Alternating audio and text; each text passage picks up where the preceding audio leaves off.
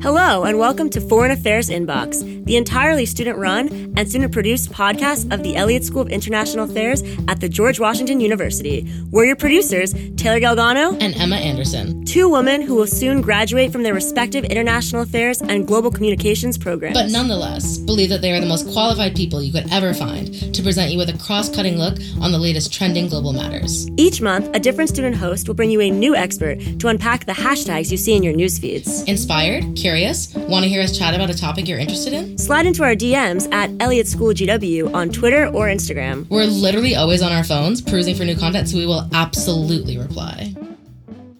Thanks for joining us today. I'm your host, Lucas Miller. On April 2nd, protesters successfully forced an end to long-serving Algerian President Abdelaziz Bouteflika's rule. However, protests continue, with some calling for an overthrow of the entire Algerian power structure. Joining us today to help us better understand the situation in Algeria is Professor William Lawrence. He has taught at Georgetown, Johns Hopkins, Tufts, Mohammed V, and Qadi Ayad in Marrakesh, in addition to being a professor of international affairs and political science at GW. Professor Lawrence wrote his dissertation, and in the process, he interviewed 1,350 young Algerians. When his dissertation started to come to life in the Arab Spring, he dove back into research for that. Welcome to the program, Professor Lawrence. Thank you.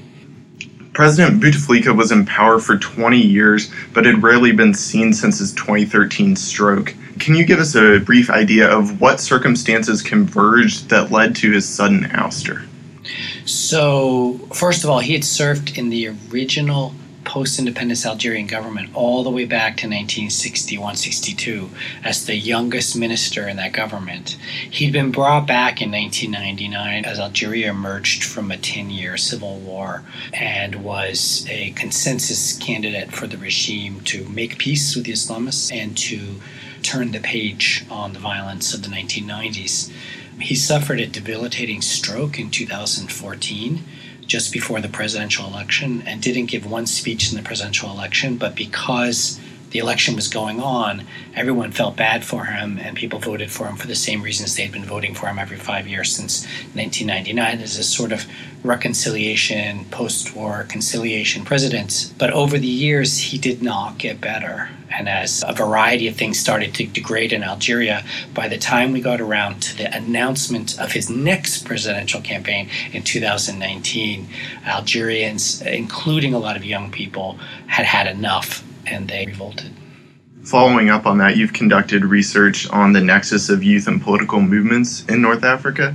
So I was wondering what impact the relative youth of Algeria's population has had on their tactics and also the desires they have to change the regime.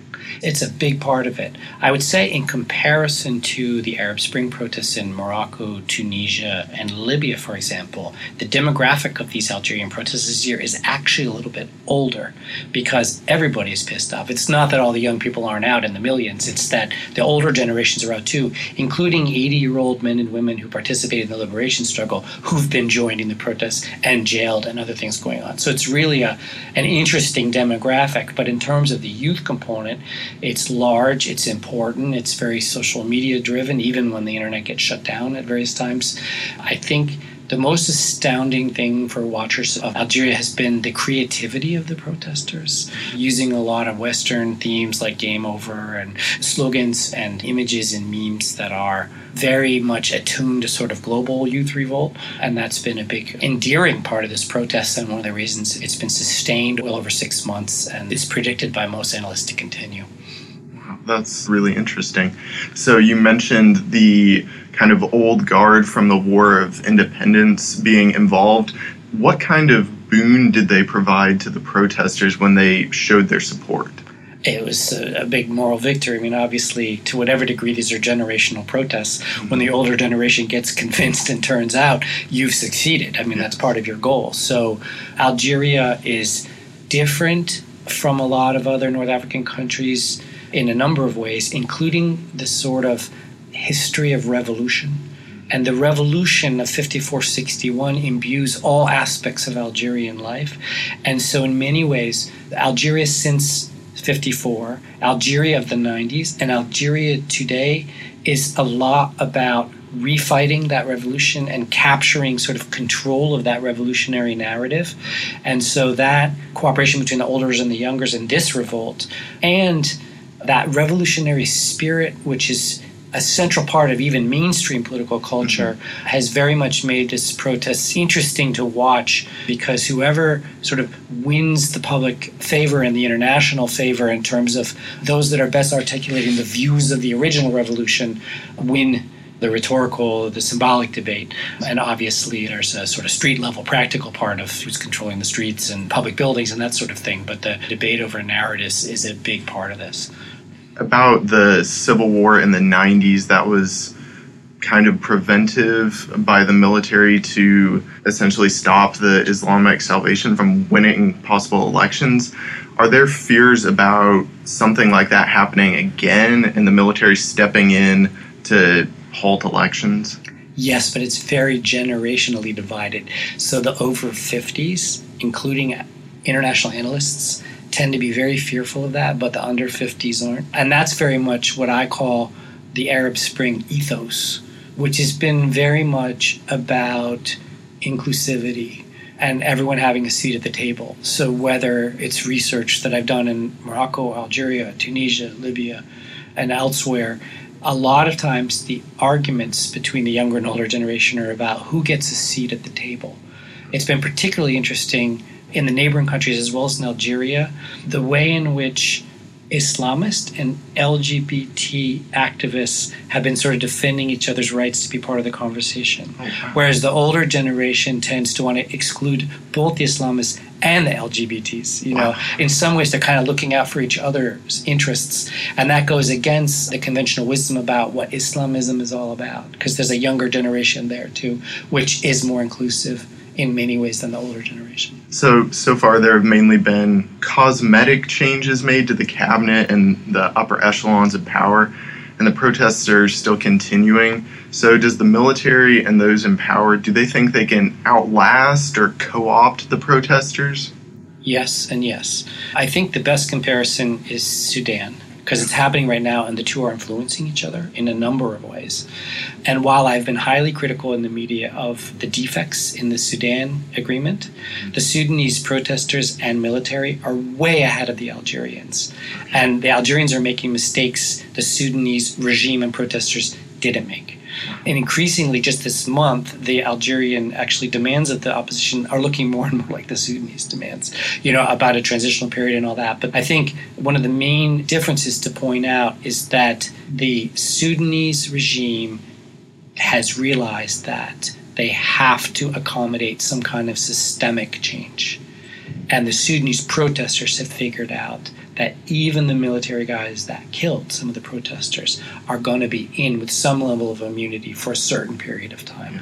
And that's that sort of inclusive, you know, transitional eureka moment that you have to start democratic transitions. Now, Sudan could derail in a number of ways, but you could say that Algeria has already derailed several times. And that's because the military leader who did what I've been calling a soft coup, and that's what it is so far, is making many mistakes, including thinking he can decide who comes to the meeting to represent the opposition and who can't.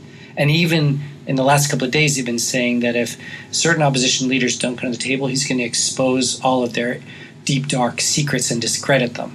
That's not a way to get someone to the table to negotiate the country's future. And so that's two examples of how the Algerian military folks in charge are going about it all wrong. You mentioned the ongoing dialogue not going particularly well so far between the military and the protesters. What channels do they have to communicate, and how have those been proceeding so negatively? Well, something that's unique to Algeria is because of the rejection of international interference, which is so imbued in Algerian political culture in a radical way. Some protest slogans have been about U.S. stay out, France stay out, blah, blah, blah, blah, blah. And the military saying the same thing. So they've, to some degree, eliminated the international. I mean, often in situations, it's the international view the international opinion, the international analysis that helps trigger or shame the country into doing the right thing. Well, the Algerians have almost taken that off the table on both sides of this, which kind of isolates the protesters and deprives them a little bit of international solidarity. But that said, the main game right now is that the government, just for the last couple of weeks, is preventing the opposition from even meeting. Is preventing protesters from being a part of a dialogue run by a gentleman who's been designated to run the dialogue that most people are boycotting having a conversation with, because the Algerian military has decided that they have to follow the constitution, a constitution that most protesters believe is flawed and shouldn't be the basis of the dialogue going forward. That's why Sudan, for example, had a constitutional declaration. That's why Tunisia and Libya, which went on different trajectories after their revolutions, had a constitutional declaration to justify the transitional government's existence and them taking actions to sort of have a transition. That didn't happen in Algeria. They're trying to stick to the old constitution and decide who gets to sit at the table and the majority don't get to. And that is prone to massive failure, including that the protesters managed to stop presidential elections on July 4th. And the regime now again calling for presidential elections on exactly the same basis. And that's not going to happen. The protesters have a lot of issues, but just to give you a flavor of it, they're really concerned about zombie voters, because they say that there's millions of people on the voting rolls who are dead or don't live in Algeria, and the government sort of votes on their behalf, and so you would, among other things, need a massive change to the electoral laws, electoral rolls, and the voting to have an election that the public would accept, and none of that's even being discussed by the regime. And then there are deeper constitutional and systemic issues that also aren't being addressed. So since there's been such a gulf about when or if elections will take place, what do you see being the most likely date maybe for elections? And then also, who would be some of the major players that would be involved? I don't think there could be elections before 2020. According to some of the opposition plans being floated now, it'd be 21 or 22, that there'd be a 1 or 2 or even longer transitional period without elections, which is the road Sudan's going down, which I don't necessarily agree with, but that's a certain way to go about this. The main players keep changing. There's been some interesting data recently from Brookings sort of looking through Facebook polling at the top presidential candidates. They've sort of looked at 20 candidates, and that's the only sort of snapshot we have. And the general way to view things is the more you either represent or have dealt with the government, the more tainted you are. And the people who are doing best also in the Tunisian presidential elections coming from September are those who don't have taint, rather than anything special about their policy viewpoints, or their experience. It's more about whether they're seen to have been co-opted at some point. Because getting back to one of your previous questions, the main game with the Algerian regime is co-optation and coercion. And the opposition now, buoyed by the protesters, doesn't want to seem to be co-opted or coerced. And that's making presidential elections impossible right now. So in 2011, when the rest of the Arab Spring was going on, there were not as large scale of protests in Algeria. Could you give us some reasons as to why that was? One of the main variables in analysis of the Arab Spring and political transition in general is what regimes do. It's probably the most important variable. And when regimes make martyrs, they motivate protesters. And the Moroccans and Algerians in particular, in North Africa and in the MENA region, have been working very hard to have no martyrs. So we had situations in January and February of 2011 in Algeria where we had 5,000 protesters show up and 30,000 police to make sure that nothing went wrong, almost policing each other to some degree. And that was happening a lot in the 2019 protests too, where sort of security forces were keeping an eye on security forces, no martyrs. The only person who died in the early months was someone of a heart attack. And even that, they tried to make a cause célèbre. There was another protest in the January-February timeframe of 2011 where there were, I believe, over 300 police injuries and no protester deaths. When you have 300 police injuries and no protester deaths, you have a police force that's restraining itself, particularly given the 200,000 or so that were killed in the 1990s by the same police. You have security forces that are trying really hard not to make martyrs and to cause much greater instability and a push towards total regime change.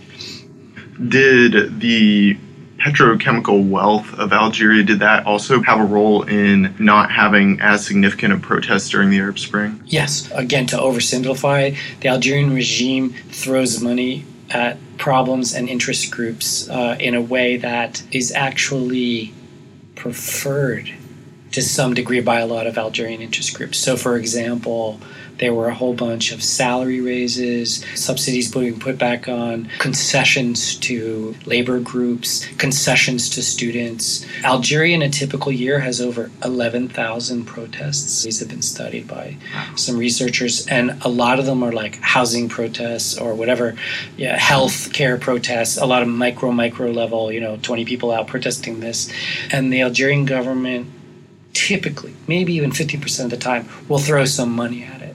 And that's what the expectation of the crowd is. Yeah. And so we've gotten to a point in Algeria, and maybe this can be part of a conclusion, where politics doesn't work because people don't go to their elected representatives who exist to ask the government to do anything. They simply go out in the street. The regime puts out their security forces, and that's where the dialogue happens that leads to the policy change. And that's what rich hydrocarbon distributive states can do. And what it does is it disqualifies the parliament, disqualifies the parties, and makes them even weaker than they already are. And so when people come in and say, well, you got to beef up your parliament and your political party to solve the problem, well, that won't have an impact if street to regime doesn't remain the main game. And right now, that's even more the game than before. Earlier, you had mentioned social media playing a role in the protests. Has there been any role played by the diaspora in France? Have they been able to use social media to connect with friends and relatives back home? Yes, and this has been going on since about the 2001 protests, which I studied for my dissertation, where tactics, slogans, strategies, frameworks, all of that's discussed with the diaspora for many reasons, including that the diaspora has resources, sometimes time on their hands, and experiences of protests in European contexts, and other contexts, because there's obviously diaspora beyond France that are useful, which brings up another important point when you study protests, which is that protesters are constantly learning from other contexts, and so are regimes. And so it creates a kind of cat and mouse, Tom and Jerry thing where you're constantly adapting your strategies to the adapting strategies of the other side. And that is very much informed by observations and debates on social media. Thank you so much, Professor Lawrence, for appearing on the show. It's been a pleasure. Like what you've heard? Don't forget to follow us on Spotify, subscribe on Apple Podcasts, and most importantly, link your friends. I'm Emma Anderson. And I'm Taylor Galgano, and thank you for tuning in to this month's episode.